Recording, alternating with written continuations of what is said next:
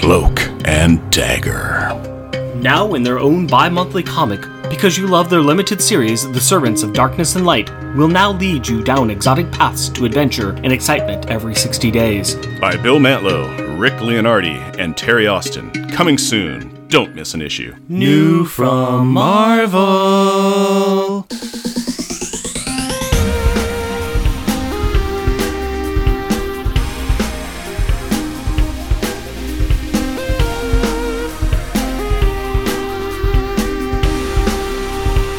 Welcome, dear listener, to our podcast. Jeff and Rick present Unpacking the Power of Power Pack, where we journey through each issue of the most underrated Marvel series of the 80s while drinking beer. analyzing awesome and amazing adolescent adventures, and absorbing alcohol. I am Jeff. And I am Rick. Hey! Random Banter! And then that happened. Yeah, and that's the Random Banter part. I have another book recommendation, if I may be so bold. Oh, well, you've been having really good book recommendations lately. What's the new thing that you got? This one is called Star Scouts by Mike Lawrence. It's about a girl named Avani, and I should mention that this is actually a graphic novel collection, but it's about a girl named Avani. She's new to the neighborhood in school, no friends, different from the other kids. Her father has signed her up for the local Pine Scouts troop, but she does not hit it off with the girls. Luckily for her, she's accidentally transported into space by Mabel, a friendly alien who is collecting specimens for her Space Scout troop.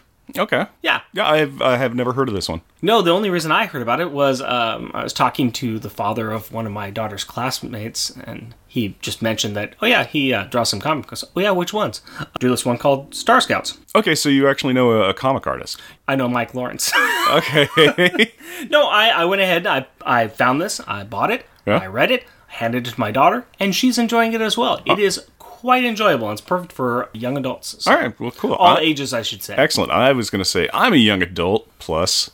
So I will, I'll check that out. And that was what was that called? It's called Star Scouts. It came out in 2017, and there is a sequel to it now, too, which is called Star Scouts League of Lasers, which I've also picked up, but I have not read yet. Okay, well, I'll check that out. Yeah, I'll try to, as soon as my daughter gets done, I'll lend it to you. Oh, that'd be cool. Otherwise, I will go to the ever-popular, friendly local library. The local library. Yeah, I'm a big fan of libraries. I like them. I see things where people are like, what are libraries good for? And it's like, lots of things. There's books there, so... Yeah, you also, you can get pie tins and things like that, too. Oh yeah, there's all sorts of stuff that you can you can check out. You can check out, like, depending on the library, they'll have tools and cooking supplies and Park passes? Yeah, park passes. Yeah, you can actually get park passes from them. So it's kind of like, hey, one day a year you can get like a zoo pass from the library or an air museum or OMSI or any number of things.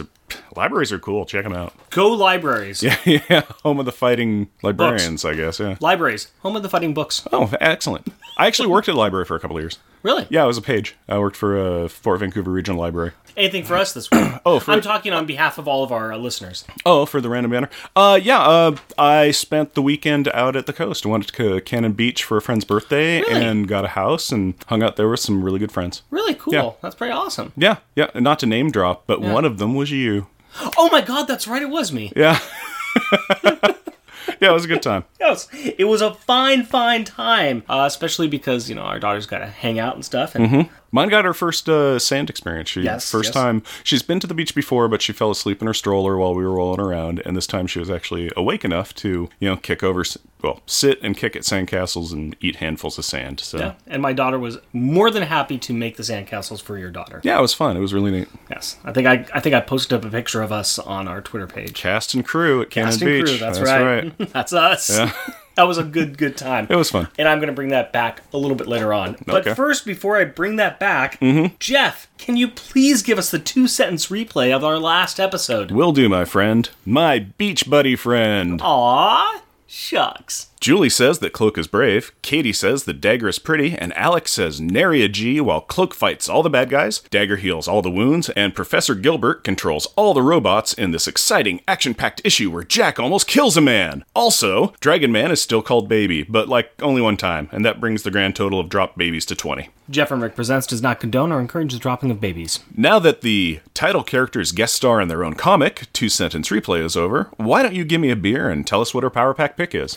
My pleasure, my friend. I'm excited to see what you got. In honor of us being in Astoria this last weekend... Hey, you did make a callback. I did make a callback. I would like to present to you Fort George's Suicide Squeeze. Wow, it's just a big snake on it. I don't understand why we would have a snake on the outside of a can in this fishtail comic that we're going to be doing. Oh, it's a special edition India Pale Ale. Cool. I'm sorry.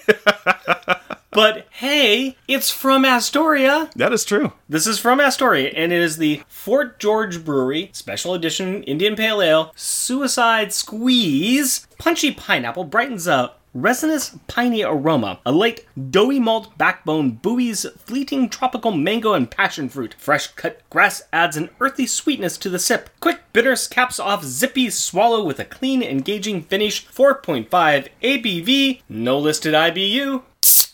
In a can. Nice. Did you pick this up while we were in Astoria? No. Okay. I just happened to realize that after I bought it, All right. that like, oh my gosh, this is from Astoria. All right. Well, that's cool. And I totally understand why. Because spoilers, There is a giant serpent in the issue that we are going to be covering. I mean, it's not really too big a spoiler. We're going to immediately talk about it. So I'm going to say this is a very lightly hopped IPA. they call it a special edition India Pale Ale. It does have IPA kind of features going on it, but you can also really kind of taste like all the different fruits that are going on with it as well, like the mango and pineapple and passion fruit and everything that you said in there. It was like I took a tiny little sip and I immediately was kind of like, this is like a fruit juice. This is kind of interesting. It does have IPA characteristics though, especially kind of a very slightly tangy note at the end. This is quite a refreshing IPA with a giant snake on the can. Yep. Giant snake on the can. Gotta love it. So now that we have our beer out of the way, let's get on to those opening credits, if you please. Power Pack, issue number 9, April 1985. Fishtail. Credits. Writer, Louise Simonson. Guest penciler, Brent Anderson. Inker, Bob Wycheck. Letterer, Joe Rosen. Colorist, Glennis Ween. Editor, Carl Potts. Editor-in-Chief, Jim Shooter. Featuring Alex Power, aka G, oldest Power sibling at 12, has the ability to increase or decrease the gravity of objects he touches. Julie Power, aka Lightspeed, second oldest Power sibling at 10, has the ability to fly very fast, leaving a rainbow trail behind her. Jack Power, aka Mass Master, second youngest Power sibling at 8, has the ability to control his molecular density. Katie Power, aka The Energizer, youngest Power sibling at 5, has the ability to disintegrate matter, turning it into energy, which she can expel into power balls. Guest starring Friday, an alien smart chip. Friday used to belong to Whitey, a chameleon scientist who gave the Power children his powers as he died. Maggie Powers, the Power children's mother. She does not know that her children have powers. That does not make her a bad parent. There is a nice little note in the letter page stating that we have Brent Anderson for 2 issues, while June Brigman gets some time off. She is working on an upcoming tale that will take place in the sewers. Do I smell a Teenage Mutant Ninja Turtle crossover? I mean, both comics came out in 1984, and if the story takes place in the sewers, then I think there's a good chance that this might happen. No, there's no chance that this is going to happen, as TMNT is owned by Mirage Studios and not Marvel. Also, there's the fact that the Teenage Turtles are far too murdery in their earlier iteration to be hanging out with these innocent adolescents in Power Pack. Yeah, I guess that makes sense. You know, I bet that Jack and Raphael will get along pretty well, though. Huh, I think that they would. Now that I think about it, I think that Alex and Donatello would have a lot in common, too. And Katie would get along with everyone. I guess that just leaves Julie. Yeah, I bet she would hang out with Splinter and that they would read books and drink tea. I think they'd get along pretty splendidly once Julie got out of the fact that he was a rat. Dang, now I kind of want to see this crossover. Me too. But back to the original topic. The artist switch occurred from time to time. June Brigman was not used to doing full-length series, and she needed breaks to catch up, so they had to fill in issues like this. Just a quick little background on Brent Anderson. He's been kind of all over the board as far as his professional career. He started it back in 1979 with Kaiser the Savage, and then kind of went through some other things. Most importantly, X-Men graphic novel God Loves, Man Kills, which is a fantastic book if you haven't read it. He also worked on some things like Somerset Holmes, and also worked on Astro City and Spin World as well. Wait, Astro City? Yeah. I love Astro City. He is the regular artist on Kurt Busiek's Astro City, so... Well,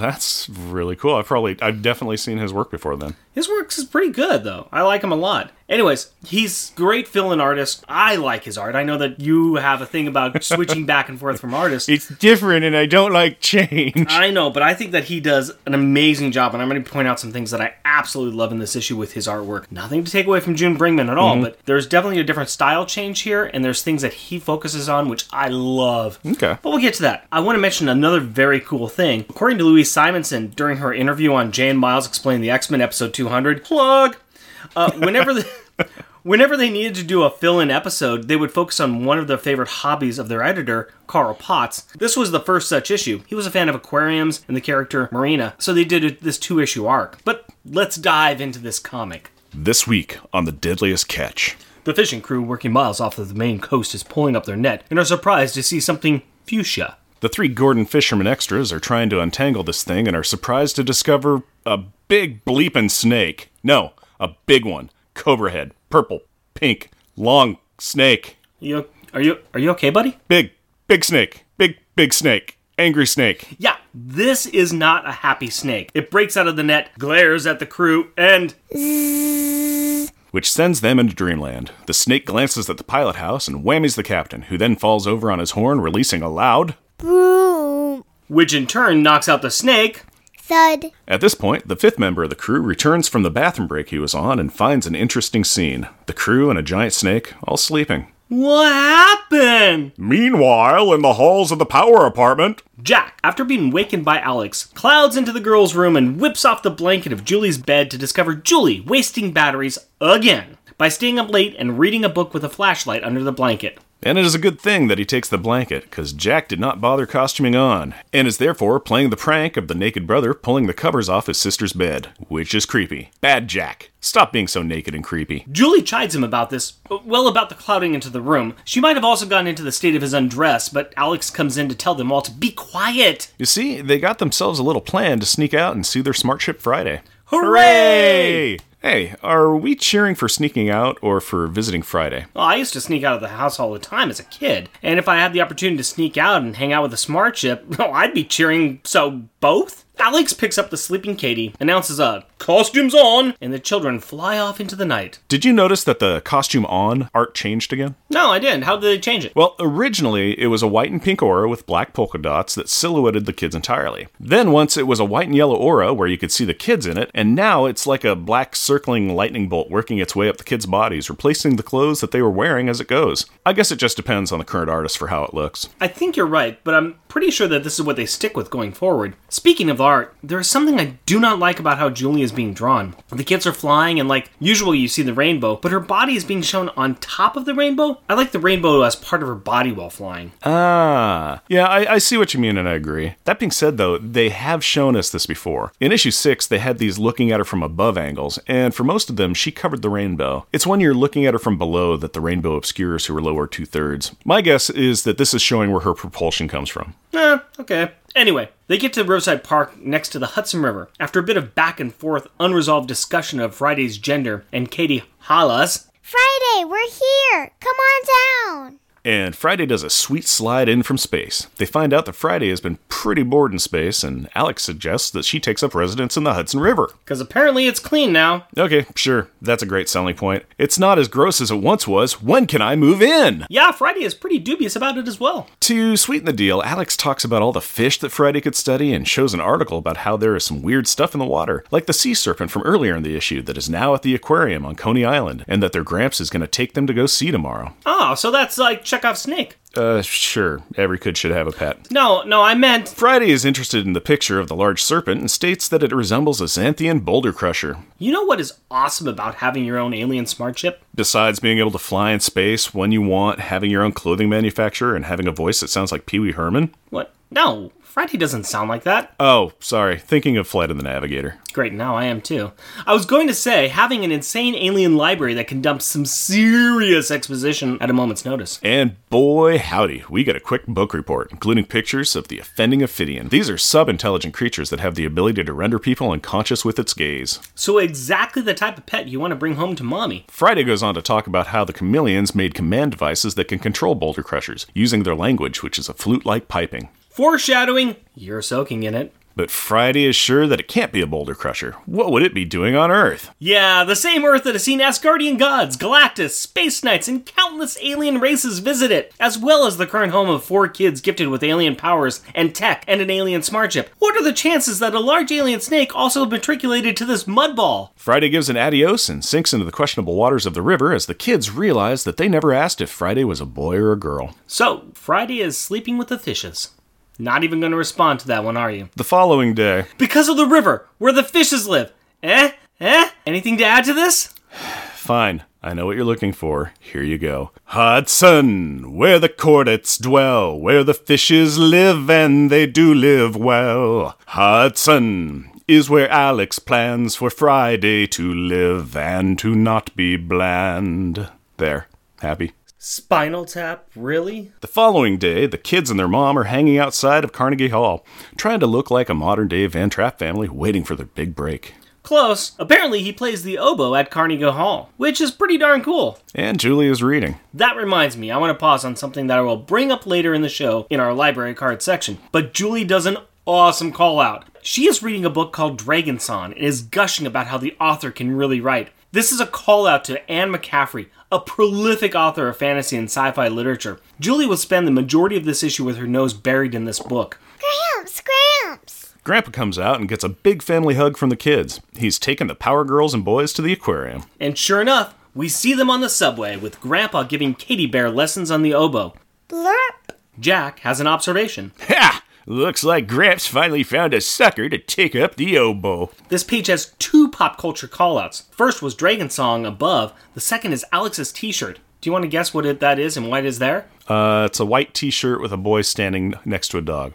It looks familiar, though. That is Johnny Quest and his dog Bandit. The illustrator of this issue, Brent Anderson, did some work on Johnny Quest around this time. 1 issue of the series and some pinups. I believe that this is a subtle nod to his other artwork. I did some digging and that was all I could come up with. I really like these panels and artwork. Just a family riding a subway, graffiti in the background, and kids lounging back on the seats. It just has an authentic quality. I think it does too. I think it's pretty awesome quality. You know, it really makes it worthwhile. It makes it really nice and you can actually see the family doing something together. Like Julie reading. They arrive at the aquarium and Gramps expounds on the magnificence and majesty of the ocean. Alex tries to take the oboe from Katie by using a G and pointing out that Katie has been so accident-prone with her disintegration powers that maybe he should carry Gramps' prize instrument. No way, Dog Breath. Gramps said I could carry it, remember?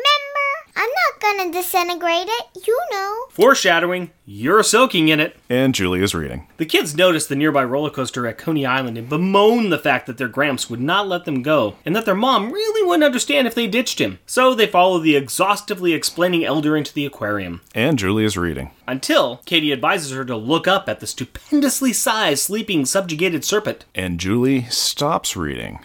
Whoa. Gramps is even an expert on this. He starts to break down the taxonomy of the creature based on his observation, which is kind of cool. What's cooler is that he explains that this antagonist MacGuffin of this plot point is sleeping, or in a coma, or in a trance, or maybe even hibernating. Foreshadowing, you're really still soaking in it. Katie, meanwhile, is distracted by the beluga whales, 'cause shiny. And they're smiling! Aww! Later at the submarine exhibit, And Julie is reading. 3 of the kids are admiring the variety of vessels, when Katie again pulls Julie out of her reading rapture to point out another submarine, but this one actually gets Julie's attention. All the kids wander over to this more advanced sub. Friday? Yeah, apparently Friday got bored of the Hudson and decided that no one would notice if she sat down in the middle of the New York Aquarium submarine exhibit because, as of last night, she was a submarine as well and would fit right in. Well, it is Marvel Universe New York. When you got gods, robots, aliens, and mutants running down Broadway before lunch, you get a little blasé about spaceships and museums. I mean, it is not causing any damage, so who cares? Around lunchtime, the kids are chilling at the open-topped exhibit where the sleeping serpent is staying. Alex and Jack are observing the oddity and comparing it with what Friday told them about the boulder crusher. Katie is goofing around with Gramps' oboe and blows out a couple of notes. Bleep, boop. The kids finish lunch, check out the rest of the fish, and go home. Nope, none of the foreshadowing was used to cause any excitement at all, except for, well, maybe, the alien asp. Asp? I was running out of alliterating words that are synonymous with serpent. What do you want from me? Katie's bleep blooping causes the alien asp to wake up from its Rip Van Winkle and it starts hypno-sleep blasting all the pesky humans. Zzz. Snake, baby, too cold, too cold. No, fail. I said Rip Van Winkle, not Rob Van Winkle. And that was a bad parody. Or as Galvatron would say, this is bad comedy. Katie, with a closed-eyed, concentrating look, blows out a new note. Blurp. Resulting in the Boulder Crusher going into attack mode on Katie. She is speedily saved by a leaping degraved Alex. Crash. And inevitably, Katie disintegrates her Gramps oboe. Making the world a slightly more peaceful place. Not an oboe fan, huh? Nope, I like my duck noises to come from ducks, or duck hunt. Well, no time to worry about an oboe because of all that foreshadowing has come to fruition. The three kids outside of a building do a Costumes on! And Jack provides some cover and exposition as Julie and Gramps come out with lunch. Just in time too, because with a Crash. the boulder crushing creep Super Mario's through the floor and hypno-whammies Gramps. Julie, who covered her eyes in time, and Alex team up to haul out the resting relative and a couple of other inert innocents of the danger zone. Slamming into concrete, causing mass destruction. Hypnotizing humans, wrecking the aquarium. Highway to the Serpent Zone. Slide into the Serpent Zone. And you thought my snake baby was bad? You should have just stuck with the Archer quote. But we don't have ants, and this isn't how you get ants. The aggravated alien is trying to hypnoblast other trapped patrons, so Katie disintegrates a window, helping her the helpless out of the cafeteria. Did you notice that Katie is standing on the railings of the steps, helping adults climb out of the window? Seriously, this kid deserves a community medal. Except she was the one who causes calamity because of the cacophony she played on the oboe. Fair point, but with a... Smash. The flailing fiend floods the area by doing a... Scratch. Whoosh. Check out that last panel on page 13. Alex has degraved a whale and is flying him away with the help of Julie, who is, well, propelling him along by holding his rear. I would have grabbed the scruff of his neck, but you be you, Julie. Anyway, while Alex tosses the beluga whale into the sea lion tank, Splash. Jack says, The great Massmaster has a plan. Let's see how he likes to be hit with the old jackhammer. Chud. and he jackhammers the flat bony top of the venomous villain's vertex. Turns out that the Boulder Crusher likes it just fine. This has no effect other than really upsetting it, so Jack resorts to Plan B, Foggy Town. That sounds like another song cue. What song? I was thinking of doing a parody of Funky Town by Lips Inc. You know, call it Foggy Town. So it would be Won't You Take Me To... Foggy Town, yeah. Nah, too on the nose. Fair enough. Kind of like Jack bouncing off the nose of the snake. The other kids have finished evacuating the rest of the people and are trying to figure out a plan. Good on them. This is what we want to see. Sure, they are kids, but kids have some imagination and they know the laws of fairy tale and lore. Julie remembers the story of Medusa from mythology, and between Alex and Katie, they start to hypothesize that the snake's reflection may knock it out. Leaving Jack on snake-sitting duty, the other three head back to the museum to cause some more vandalism. Destructive sibling powers, activate! As Katie cuts out a shiny section of sub, they have a quick debrief with Friday. Friday thinks that this crusher is, quote-unquote, tame, and can be controlled by sound. Wait, tame? Has Friday been outside? Julie suggests using the oboe, but Katie admits... I can't. I got so scared. I did what Alex thought I would.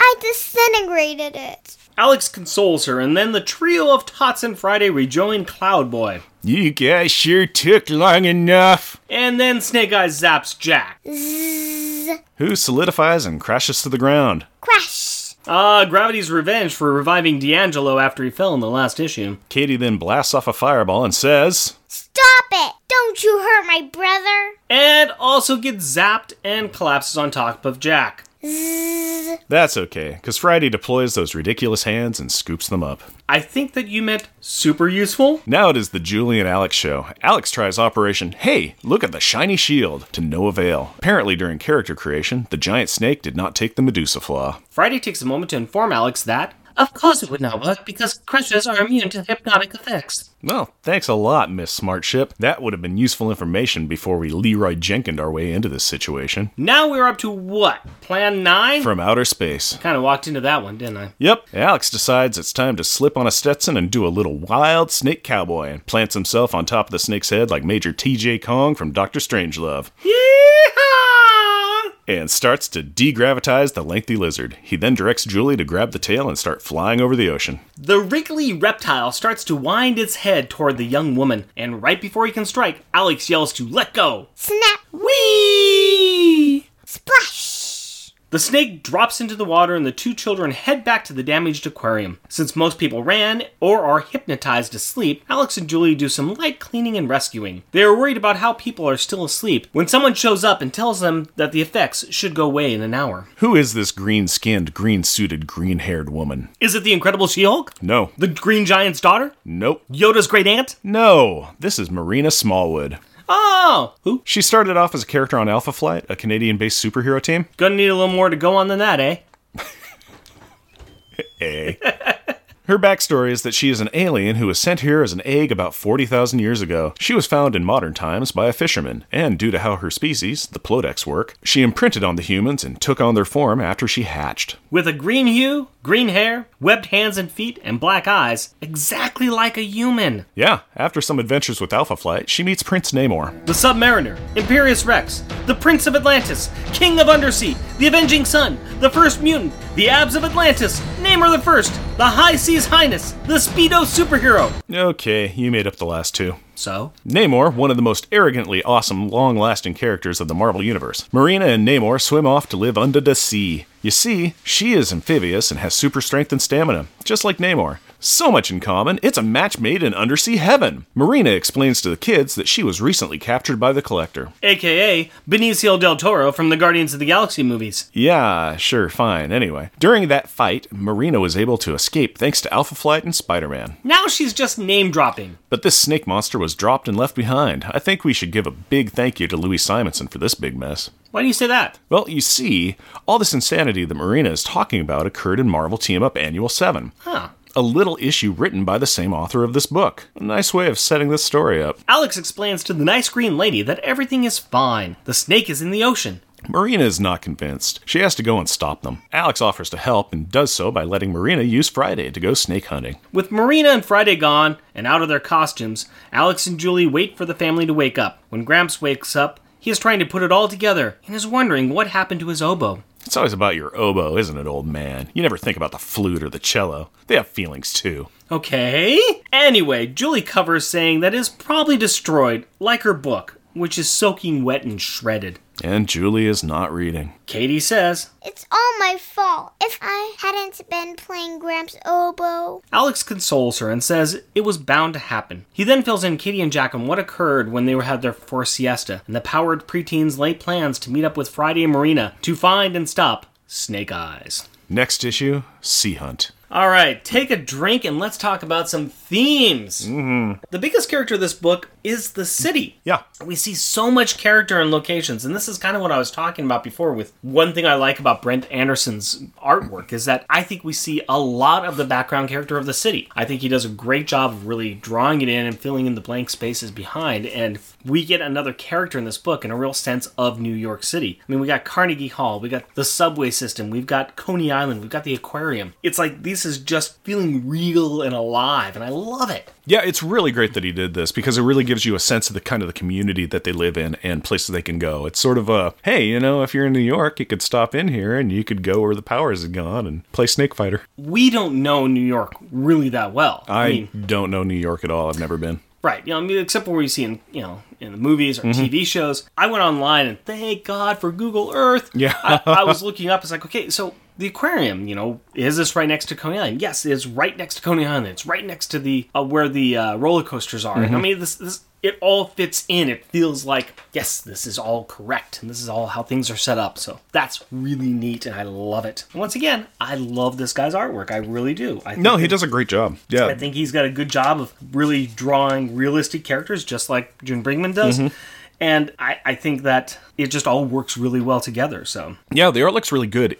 I'm going to say it looks more cluttered than what June usually does, but that's Sure. not as a negative. It just means that he does pack in a lot more backgrounds. He's Right. got, like, instead of kind of having like the blank backgrounds that a lot of comics will have, he'll have, here's stairs and building, and here's this, and here's like an exhibit, and here's all these submarines in the background. He does a lot of background The work. graffiti in the subway. I mean, the graffiti on the walls of the subway. It's fantastic. And also the kids just sitting in the subway. They're not just sitting. They're lounging in the subway. They're relaxed. They're existing on the existing. subway, getting ready Yes. to go. Yeah, they're going somewhere, and they're kind of like, yeah, all right. And once again, this is another thing I really like about this issue. It's kids doing kid stuff, and then adventuring occurs. Yeah. The kids are going out, and they're not trolling for an adventure like they were last arc. No, they're hanging out with their grandpa. They're hanging out with their grandpa. They're doing things, and all of a sudden, adventure slaps them in the head. Mm-hmm. So it's a real interaction with the family. It's real walking around the museums. It's the scenes that I wanted to see when they were going to school. It's this kind of stuff I like. The slice of life. The slice of life in the superhero comics is always really great. Yeah, I'm going to talk about the library card that I pulled out before because I'm really excited about this. Julie was reading Dragon Song by Anne McCaffrey. Now, this is published back in 1976, which, this book is about as old as I am, so that's pretty awesome. This is the first part of what is known as the Harper Hall trilogy. It's a subset of Anne McCaffrey's Dragon Riders of Pern series. This book focuses on Meneley, who's the youngest daughter of a mayor-type figure in a fishing community. I'm kind of making this exposition be relatable to people who haven't read the book, so bear with me. She's very talented, and she's a gifted singer and songwriter, but her parents forbid her from showing her talents. Her parents believe in an old-school conservative view of this society, that women are not musicians or harpers in this world, so she runs away, and she finds this clutch of newly hatched fire lizards. Think miniaturized sized dragons who can fly and breathe fire, who are very friendly. Well, she finds these and she impresses them and trains them with music, and this book is kind of about how she goes from this situation and ends up in the Harper Hall where she can use her gifts, and it's just a fabulous book. I love this. So I may have read this book in this series at least a dozen or 2 dozen, 3 dozen times. In fact, I may read it again once I get done with writing this script. Yeah, I want to read it again. I love this series as well. Yeah. I'm a big fan of Anne McCaffrey. I loved it. I love her stuff. And I loved the Harper Hall series when I was a kid. And what an allegory. Let's tie it back into the book, because I can definitely see the nod Louise Simonson is making here. You have a giant serpent, and you got dragons. So you got that going on. You have a woman in music, and you have the music as a big component with controlling or communicating with the reptile. I mean, you have one of the youngest girl, blowing on a horn. You could even say that, her grandpa is saying, wow, you've actually got some talent with this. Kind of like Melody's got talent with singing and playing instruments as well. So there's some connections that I think that Louise Simonson is making here, which is really kind of cool. As far as the book itself, there's a huge recommendation for me. With a caution, Anne McCaffrey was an amazing author, but I'm not a fan of the work of her son Todd. So I would always say, start with the first parts of the book. Go from there. Stay there, and maybe not go into Todd stuff too much. But that said, I can't wait to give these books over to my daughter. She needs to be a little bit older first, because some of the content of the books, especially the main Dragon Warrior series, can get a little adult. But the Harper Hall trilogy was really aimed as more of the young adults, kind of, preteen to teenage years. So I need to read all of those again. Yeah, I read the heck out of them as well, and I loved them. But yeah, the Harper Hall stuff especially was amazing. I remember that I loved them, and I remember tiny little snippets where I'm like, oh, that really stuck in my head. For some reason, when they get to like these islands, which is tropical, and they're talking about the windows. It's like, oh, we just have small windows. We need big windows for airflow. For whatever reason, that stuck in my head for 30 years.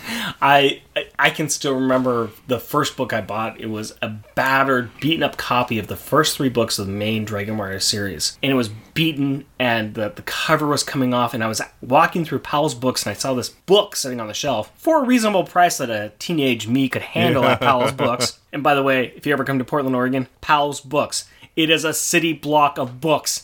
It is awesome. It is the most awesomest place in the world. Anyways, I remember walking in there, seeing that book, reasonable price. I bought it. I still have that book. It is falling apart. The cover just holds the pages together at this point in time. It is a suggestion of a book. Yes, it is. It's a book that you just kind of have to lie out. But I don't want to sell that book. I can't sell it now. I don't want to get rid of the book. I mean, because it's just, I have so many memories of reading it over and over and over again. But that's what I love. I love that book. I have that vivid memory of walking in Powell's, buying that book, and taking it down to the cash register. Now as I was taking it down to the cash register, I turned a corner, and I found myself in Science Corner. Yeah, I saw that one coming.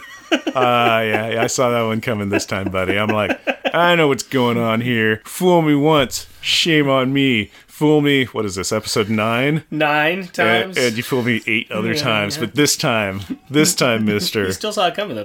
This one I saw coming. The other ones I'm always totally distracted by. But at the same time, I still managed to get there. there. Yeah, you did get there. You did get there. It was great. But I'm like, I know what you're doing. Thinking you're so clever there with your beer and your smarts. Talk to me about something sciencey, my friend. Okay, well, there's not a lot of science going on here other than spaceships and aliens and oboes and things like that. But how about we just give you a little bit of information about the New York Aquarium? Since all right. About half the book, at least, is spent there. The New York Aquarium is the oldest continually operating aquarium in the United States, and it opened in Castle Garden in Battery Park, Manhattan in 1896. Since 1957, it has been located on the boardwalk in Coney Island, Brooklyn. The facility occupies 14 acres and boasts 266 species of aquatic wildlife. Its mission is to raise public awareness about issues facing the ocean and its inhabitants, with special exhibits, public events, and research. Thank you very much, Jeff. You're welcome. Yeah, just not a lot of science tonight, just a little bit of the history. It's just, they went to the United States' oldest aquarium, and that's kind of cool. I want to go to New York and see the oldest aquarium now. Yeah, and see how they've repaired it since the terrible, terrible wreckage of the Boulder Crusher and the Powers getting the hands on it. They don't talk about that. No, they're blaming, it's a cover-up. They're blaming it on Hurricane Sandy. Yeah. Yeah, they're all like, yeah, Hurricane Sandy did all this. Men in Black. Yeah. Men in Black. Yeah, Boulder Crusher. That's what it was. Let's go ahead and talk final thoughts. Mm-hmm. I want to know our final thoughts. Final thoughts. Final thoughts. I want to know our final thoughts. Right now.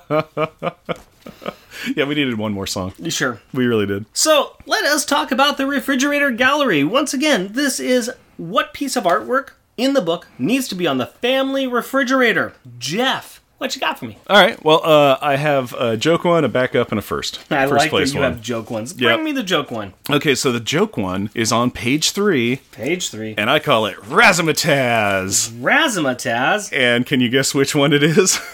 It's for you, Rick.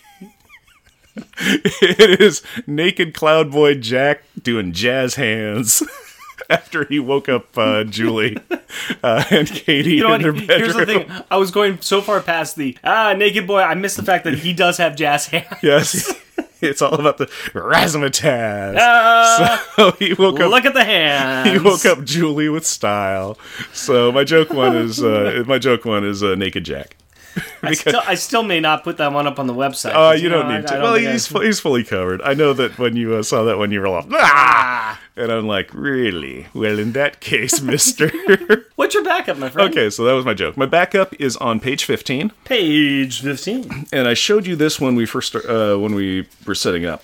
This is a cool one. I gotta say, this is a pretty cool one. Yep, I called this Look, a Rainbow. All right, let me explain this one here for the listeners. So what we got here is we've got the main part of this picture is the aquarium. And you see kind of a pool in the front of the picture. And there's the aquarium building behind. And coming out the side of the aquarium, you see Julie's rainbow. And Julie is carrying Alex and Katie. And there's a couple of people standing next to the pool, and they're pointing up saying, look at that. And what I missed, and what Jeff pointed out to me, is in the far top left corner, you see Snake Eyes standing up behind this building, covered by the Jack Cloud, and there's a bunch of stuff going on. Yeah. It's like, I was so focused on the kids flying and talking, I missed this background thing with this snake causing commotion back there. Yeah, and it's a couple of aquarium workers because they've got like the broom and the kind of the little collector thing, and they're cleaning up after the people that went to the Shamu exhibit or whatever. And they're not listening to the Boulder Crusher totally destroying their workplace or seeing a giant cloud battling said giant snake. No, they see a rainbow and they're like, hey, look, a rainbow. So it's a great picture. Yeah, I thought I really like that. Especially there's a bunch of stuff going on. You're like, oh, this is totally a shot of the aquarium, and oh, there's the characters and they're really tiny. All the action stuff is going on really small in the background, and it just looks really cool. That's great. I love that one. My backup one is back on page 2. Mm-hmm. And I'm calling this one Snake Eyes. Oh, yeah, this is a good one. This is the one where Snake Eyes has broken through the net, and he's looking down at the Gordon fishermen on the boat. And the Gordon fishermen are just shadows in the foreground. And Snake Eyes, the majority of this panel is Snake Eyes' head filling up with its eyes. And you see the circular, hypnotic wave patterns coming out of his eyes and causing these fishermen to go to sleep. It's pretty cool looking. No, it does look neat. That was actually on my short list of picks. Yeah. Yeah, because I'm like, that's really cool. It also shows just the scale of Snake Eyes. He's got like a megalodon's head. It's like, it looks like it's 14 feet wide. Yeah, it's just awesome. Yeah, and that's just like the maw part of him. So he's a big snake. Big snake. Big snake. Angry snake. What you got for your top, my friend? My first one is on page 14, and I call it Cannibalistic Humanoid Underground Dwellers. Or, for short, CHUD. CHUD. Because it's a sound effect that happens when Jack jackhammers the old Snake Eyes on his little dome. Let me just go and read my little note here. It says, my top pick, page 14, Jackhammer. Hey! Hey! Cheers. Top pick, buddies. Top pick, buddies. Yes, it's Jack slamming down hard on the top of the snake's head. Snake's mouth is open, and we hear the chud sound. Unfortunately, Jack failed. Yeah, it really had no effect. The very next panel is Snake Eyes just going about his business, and Jack is grabbing onto some part of his head, going, "That didn't work. I made bad choices." Yeah, I made him madder. This did not work. If I was Conan, I'd blind him, but how? How? Speaking of Conan and blinding people, let's talk about rubber and glue moments. Okay. That was a bad transition. Yeah, that was a terrible one. That was like, speaking of not segue. Speaking of what's the best or most childish insult, let's talk about what we got here. My backup one is on page 3, and that's at the top. And I'm attributing this to Alex, because Alex has just woke up Jack, and Jack has said, "Huh. Oh, it's you, Alex. Okay, I'm ready. Let's go." and Alex responds with, "Wait a minute, you dope! We can't leave without the girls!" He calls his brother a dope. He does call him a dope. Yeah. That's pretty great. I like it. He calls him a dope. Yeah. So that's my backup one. What do you got? My backup is on page 7, Page 7. and it is a Jack one because Of course it's a Jack yeah, one. because Jack says everything. I think I know which one it is. Yeah, What you got? it's in fact we already commented on it in the episode. So it is, "Ha! Looks like Gramps finally found a sucker to take up the oboe." So yeah, he just thinks it's funny that it's like his grandpa's been trying to get them all to take up the oboe, and each one has kind of said, yeah, we're not gonna. No, not me. And then it fell to the youngest power child, who's like, Who yeah. probably would, because she's the sweetest. Yeah, she is super sweet.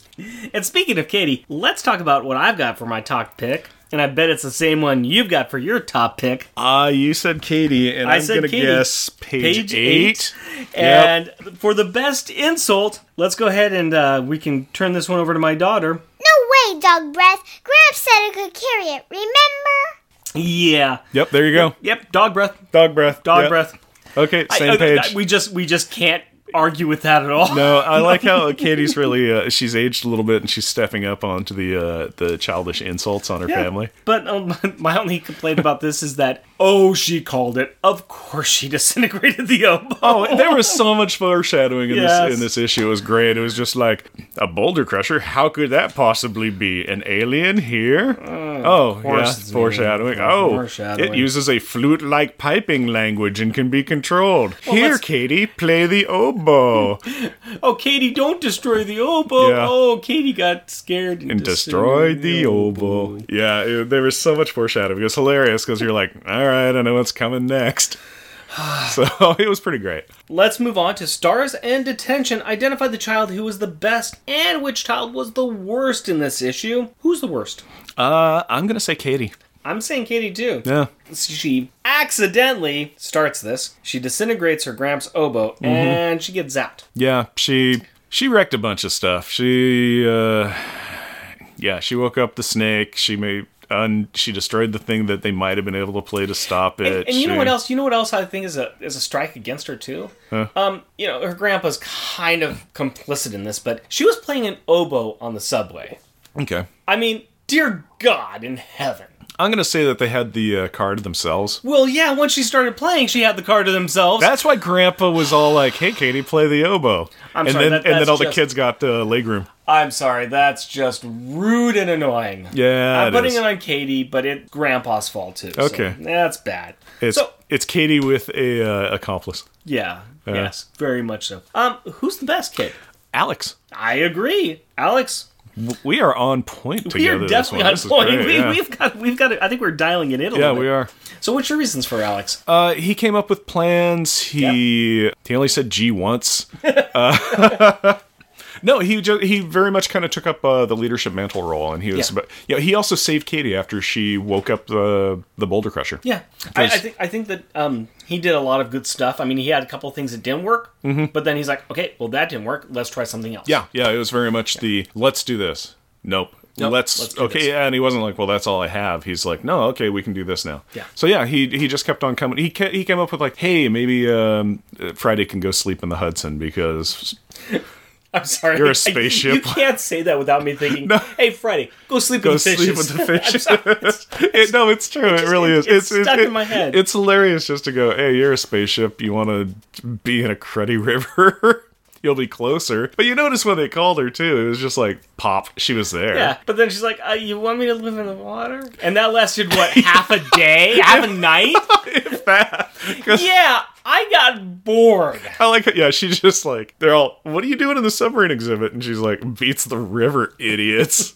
My words, not hers. But yeah, it was just so funny because it's like, I'm going to hang out here. But also, it's like, how did she get in there? And you're like, spaceship stuff. Actually, that's right. She was only in the river like an hour. Maybe, if that. If that. She probably just sank. She was like, She's time to go to the river. Here. Oh dear God, the paint's coming off my hole. I've survived re-entry into atmospheres. The water in here is so acidic. So there's a sewage dump pipe right next to my head. Heck Time with to this. leave. Outie. Yeah. Friday was not there very long at all. Friday's like, I got a better idea. It's anywhere not your decision. Let's talk some G-force. Okay. I think I already know the answer because you just said it. Yep. 1. Yep, I gave a spoiler. It is 1G, and you can experience... Hey, I don't want to startle you, but you're experiencing 1G right now. Oh my God. So oh my God. So my are God. you Oh my God. listeners, people in UK and Canada and the US and Australia and that one guy in Brazil. Yep. Thanks, Brazil. Yeah. Thanks, everybody, actually, here. Yeah. Everybody, experience your 1G in peace. We appreciate you, and you're sticking with us. So, cheers to you. Anything else you want to say on the G report? Yeah. The G average is 2.55. Yep. So we are still in the amusement park. We're still on the Graviton ride. You know, the old spinning wall hugger, horrible. Thing. The horrible amusement park ride where if you're like down in California at one of the parks and you're all, waits are 2 hours, but it's only 45 minutes for the Graviton. I guess I'll go ride that. And then you go in it and it's just this place of sadness and despair as everybody's on the wall looking at each other like going, I guess we decided to go on this ride. Yay us! Yay us! Okay, and so our grand total of Gs that we've experienced so far is we're up to 23, which is again over double airplane turns. 9 G-force. issues, 23 Gs. Yep. Let's talk top grades. Mm-hmm. We want to evaluate each issue against the rest of the series. So, how do you feel about this issue? It's kind of neat. Like you were saying, it's slice of life. It's got a lot of New York in it. It's very, it's kind of, it's neat. It's definitely better than the Dragon Man Saga stuff, which I still enjoyed. Oh, I liked it too, but I definitely think this is better. I mean, it's the slice of life living. I've also got, it's a great mix of daily life and adventure. It's the start of a cool little adventure. I think it feels kind of real life. I mean, where the kids are going to the park with their grandpa. Yeah. I love June Brigman's style, but Brent Anderson has done some amazing backgrounds. Mm-hmm. I actually wanted to say that page 7 is a really good example of this. And yeah, this is page 7 is the Carnegie Hall meeting Grandpa, them on the subway. I just love that entire page. Yeah, he does a lot of architecture. Yeah. This is a weird comment I got here, but all the characters' hair seems fuller. Okay. It's like all the kids all of a sudden have conditioner in their hair. Okay, It's a weird thing. They're in New York. They're in New styled. York. So, definitely it's going to be above the Dragon Man Saga. What do you think about it being above... I'm actually thinking it's kind of... I'm getting the same feeling like I got with Homecoming. Okay. I would say it would be either above or below Homecoming. I was thinking the same thing. And Homecoming was issue number 5. Okay, yeah, and that is... that's with Carmody? Yes, yeah. It's where it's, all of our link jokes? It's all of our... Yeah. Yes, it's issue 5, The Legend of Carmody. Yeah. Yeah, it's Just because of all the link stuff that we were able to throw in that one, I'm going to put it just below Homecoming. That's what we did. Let's talk about the issue itself, though. I liked Homecoming, but Yeah. I'm kind of liking this a little bit too because it's. Well, again, both were great. All of the Power Pack stuff was great. Oh yeah. So either above or below Homecoming, what do you feel? I kind of want to put it below, but I might be just because of all the link jokes that we put in. Do you want to? If that's the case, let's put it above. Do you want to put it above? Okay, we'll put it above. Okay, so it is in new 4th place. New 4th place. All right, I will update that on our website. Issue 9 is in 4th place. Upsurfing issue number 5, which was Homecoming. Yay! Yay! So let's do our final thoughts on the beer. What do we think about this beer that we have been sipping this entire episode? I haven't had a chance to really drink it much with the lack of G's, but I don't know. It's pleasant for an IPA. I'm liking. Yeah, this I'm IPA. liking this for a special IPA. Here's the problem. I want to give it a 4 as because it's an IPA that I'm like, wow, I'm really liking this, but I'm not sure if it's actually a 4. My indecision wavers into the air again. I'd give this one 3.5. I'd give this a 3.5. Yeah. I do like it. I enjoy it, and it's a really good. I mean, listener, please, grain of salt. If you like IPAs, this may be actually more of a 4 or 4.5 for you. Yeah. You know what? I'll go 3.5 with you as well. I was thinking about that, and then 4 got stuck in my head. So, yeah, No, I'll 3.5. This is good. I do enjoy it. It is tasty. Yeah. And what's really neat about it is wow, that's a lot of sediment in there, too. Yeah, there's a lot. I was noticing it, too. It does have a lot of sediment at the bottom. But wow, okay. But it's good, though. I like it. Yeah, it's tasty. And that first little tiny taste that I took, it very much had the passion fruit and all that. Yeah. It very, very much had all the fruit in it. I was like, oh, all I'm tasting is fruit. That's cool. That's good. And now it's time for the kids' perspective. And that's where we ask Rick's daughter to tell us her thoughts and opinion on the book. So, what we have here is Rick talking to Carrie. So, if you could take it away, that'd be great. Hi, Carrie. Hi, Daddy. How are you doing? Good. What's new with you? What's new with me? Yeah. About this podcast, remember? So you just want to talk about the podcast, nothing else? Okay, can we get started? We could get started if you want to. All right. What do you think of this new issue? It was nice. A lot of sleeping in it. A lot of sleeping. Yeah. What caused the sleeping? Snake eyes. And how did he do that? His eyes make people sleep. That sounds familiar. Does somebody else make people sleep when they look at them? The girl with snakes in her hair. That's right, Medusa, right? She actually seems kind of cool. I have to say that. Why does Medusa seem cool? She has snakes in her hair. Okay, fair enough. Fair enough. What else did you like, or what else did you think was different about this episode? They had their grandpa in it. That's right. We met their grandpa. And what does their grandpa do? He has an oboe. Right? And so he plays an oboe, right? Yeah. Grandpa takes them where? To the aquarium. Do you notice that the artwork's a little bit different? Yeah.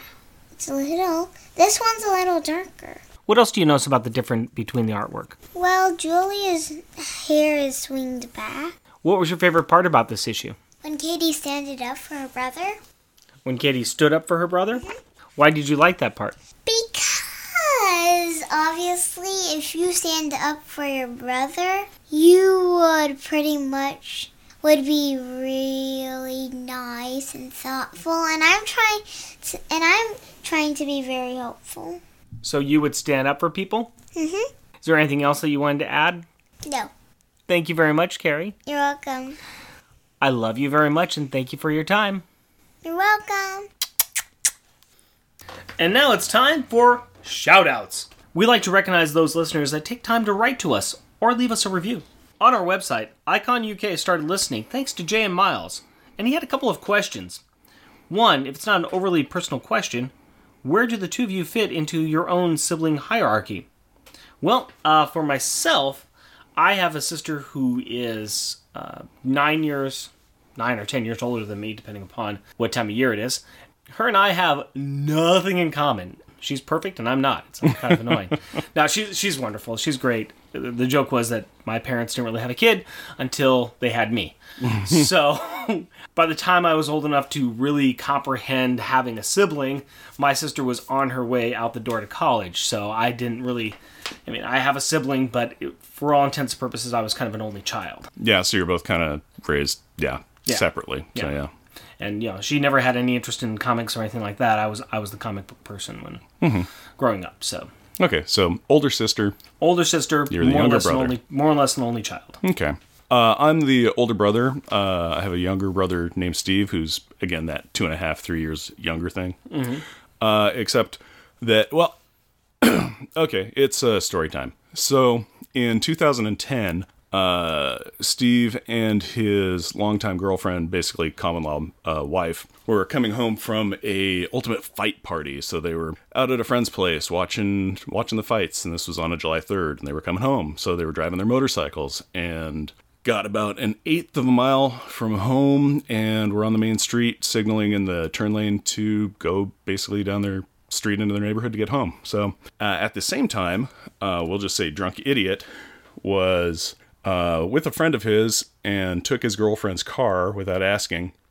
And then we're driving around fast up road, crested a hill, and then drifted over into my brother's turn lane and hit and killed him and his longtime girlfriend immediately. So I am the oldest brother, and I'm also a only child now. So Growing up, how close were you and your brother? we weren't overly close. I mean, we spent a lot of time together. We did a lot of stuff, but we, like your sister, we weren't really close. We had different interests. So, but still, yeah, it's one of those things where, I may not have felt like I was really close to him, but I do pretty much think about him every day. So They might say something for us growing up where we kind of were only children.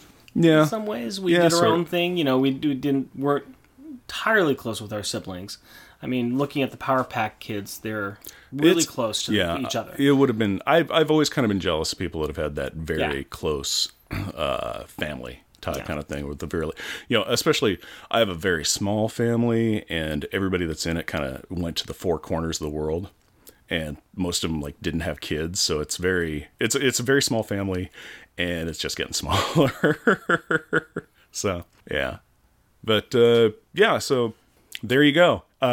Hey, if you have any more questions innocent questions to send this comedy podcast that we can totally twist around and make dark, please feel free to send them in. So, Well, I want to say thank you for telling the story. I mean, I remember when it happened, yeah. but I don't know if I think I asked you a couple of these questions at the time. I didn't know you had a brother at that time. Yeah. And Well, again, we weren't really close, so Right. it's not like I was bringing them up all the time. So, so you were the one who offered to answer this question like this, and Yeah. and thank you for doing it, and I hope you're okay. yeah, it's all right. Like I said, I think about them all the time. What's kind of funny is that like 2 days before this question came up, I was thinking, I'm like, oh, I wonder if anybody's going to ask us what our what our family structure is, and if we have what kind of siblings we have. And then Rick sends over a thing and going, hey, Icon UK sent this thing wondering what our family structure is, so he could get a feel if in fact I'll kind of read part of what he says. I think it might add a little context to your feelings about some of the sibling roles to know if you're an Alex, Julia, Jack, or a Katie. So here, we'll answer that part of the question instead of just being depressing. Yeah, I actually kind of think I'm more of a Julie because I love reading. Yeah. I think I'd probably be a weird mix between, I would say probably a mix between the youngest three for myself. Yeah. I liked reading like Julie. I was a little bit of an obnoxious and annoying kid like Jack. And I was kind of seen as the baby of the family like Katie, so. Okay. Well, I'm quasi-sciencey like Alex. I read like Julie. I'm insulting like Jack, and I'm klutzy and break stuff like Katie. So I'm a nice blend of all four. The other question that Icon UK asked was if we'd read the excellent, lengthy, Amazing Heroes that came out around the same time. He pointed out where there's some great interviews from Louise and June about the origins of the team, and he sent me a link for it, and it's awesome. I haven't had time to sit down and really read it yet because it's pretty lengthy, and I need to sit down and read it. That's kind of my next thing to do now that I'm finally getting caught up with this a little bit. So thank you very much, Icon UK. Yeah, that was very cool of you to send that to us. And also, yeah, I'd never heard of Amazing Heroes. Bradley Austin Knoll let us know that Episode 5 made waiting in the DMV a second time amusing and more bearable. That's what we strive for, amusing and bearable. And also, I've been there at the multiple trips to the DMV, and one time is too many. So, man, twice, that sucks. I kind of want to know your backstory about why you had to go there 2 times, though. Next, we have Justin Hamrick on Twitter. He let us know that we have a great podcast. Thank you very much, Justin. Thanks to Alphabet Flight and Jesse for the very nice shout out on his show. Jesse is walking through the entire catalog of the official handbook to the Marvel Universe. I may disagree with your characterization of Maskmaster, but I appreciate your dedication to the theme. Thanks to Keith Baker for the great words on our Facebook page. We promise, we have not stolen your diary, but we are going to have a talk about April 19th. You know. Thank you to Zane Kipmiller and Michael Wynn for their Facebook messages. We always like to hear constructive criticism. We try our best, but we may make mistakes from time to time, and we are still perfecting our format. We may not always alter what we're doing or what we've done or how we're doing it, but we do listen to what our fans say. Please, keep it coming. And a recommendation. If you're not listening to Marvel's Secret Wars and Beyond podcast, you should be. First, because they are doing an exhaustive deep dive into Secret Wars 2, detailing the behind the scenes and the crossovers, but also because they are crossing over with Power Pack very soon. We still have about 8 issues to go before we hit the same point, but it sounds like we may have some content sharing in the near future. Which is awesome! Jeff and Rick Present is a bi-weekly, self-produced podcast recorded in front of a live studio audience in Portland, Oregon. If you would like to interact with us through the magic of the internet, please do so at Twitter, at Jeff and Rick Present, our Facebook page, Jeff and Rick Present, our email address, jeffandrickpresent, all one word, at gmail.com, or at our website, jeffandrickpresent.wordpress.com. Please rate and review us on iTunes or Stitcher, tell your friends about us, or share your love for us on social media. And as always, we want to thank the wonderful women in our life. My wife Cindy and our daughter Carrie. My fiancée Hillary and our daughter Aurora. We love you. Until next week. Costumes off! Our theme music is 80s Action. Also featured in this episode is The Complex and Future Gladiator. All music is by Kevin MacLeod at Incompetech.com and is licensed under Creative Commons by Attribution 3.0 license. Cloak and Dagger. Cloak and Dagger. Cloak and Dagger.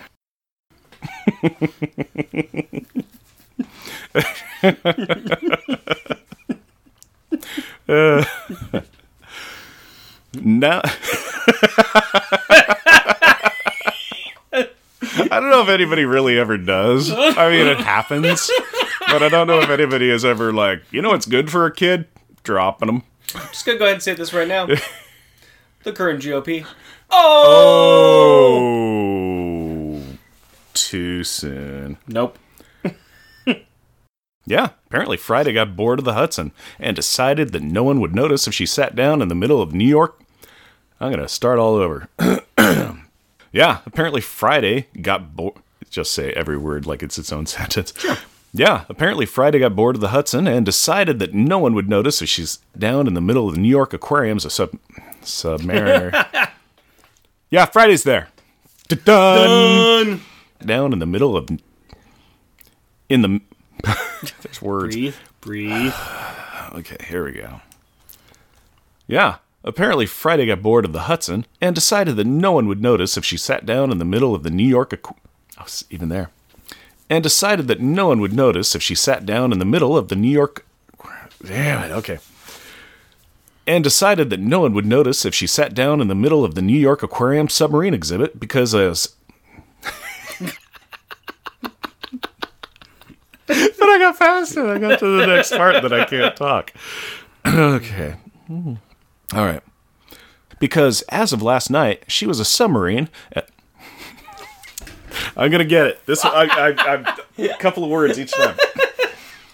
Take 20. Take 20. Here we go. Lucky number 20 is what they always called me. Like Jed. Like Jed Bar. I was saying the same Bar. thing. Yep. Yeah, apparently Friday got bored of the Hudson and decided that no one would notice if she sat down in the middle of the New York... 21. You got this. Yeah, apparently Friday got bored of the Hudson and decided that no one would notice if she sat down in the middle of the New York Aquarium submarine exhibit because, as of last night, she was a submarine as well and would fit right in. Yay! I did it. It only took all night, and I did it right. Yes, I did my line finally, and I'll never go back and do it again. Ha ha! The Wrigley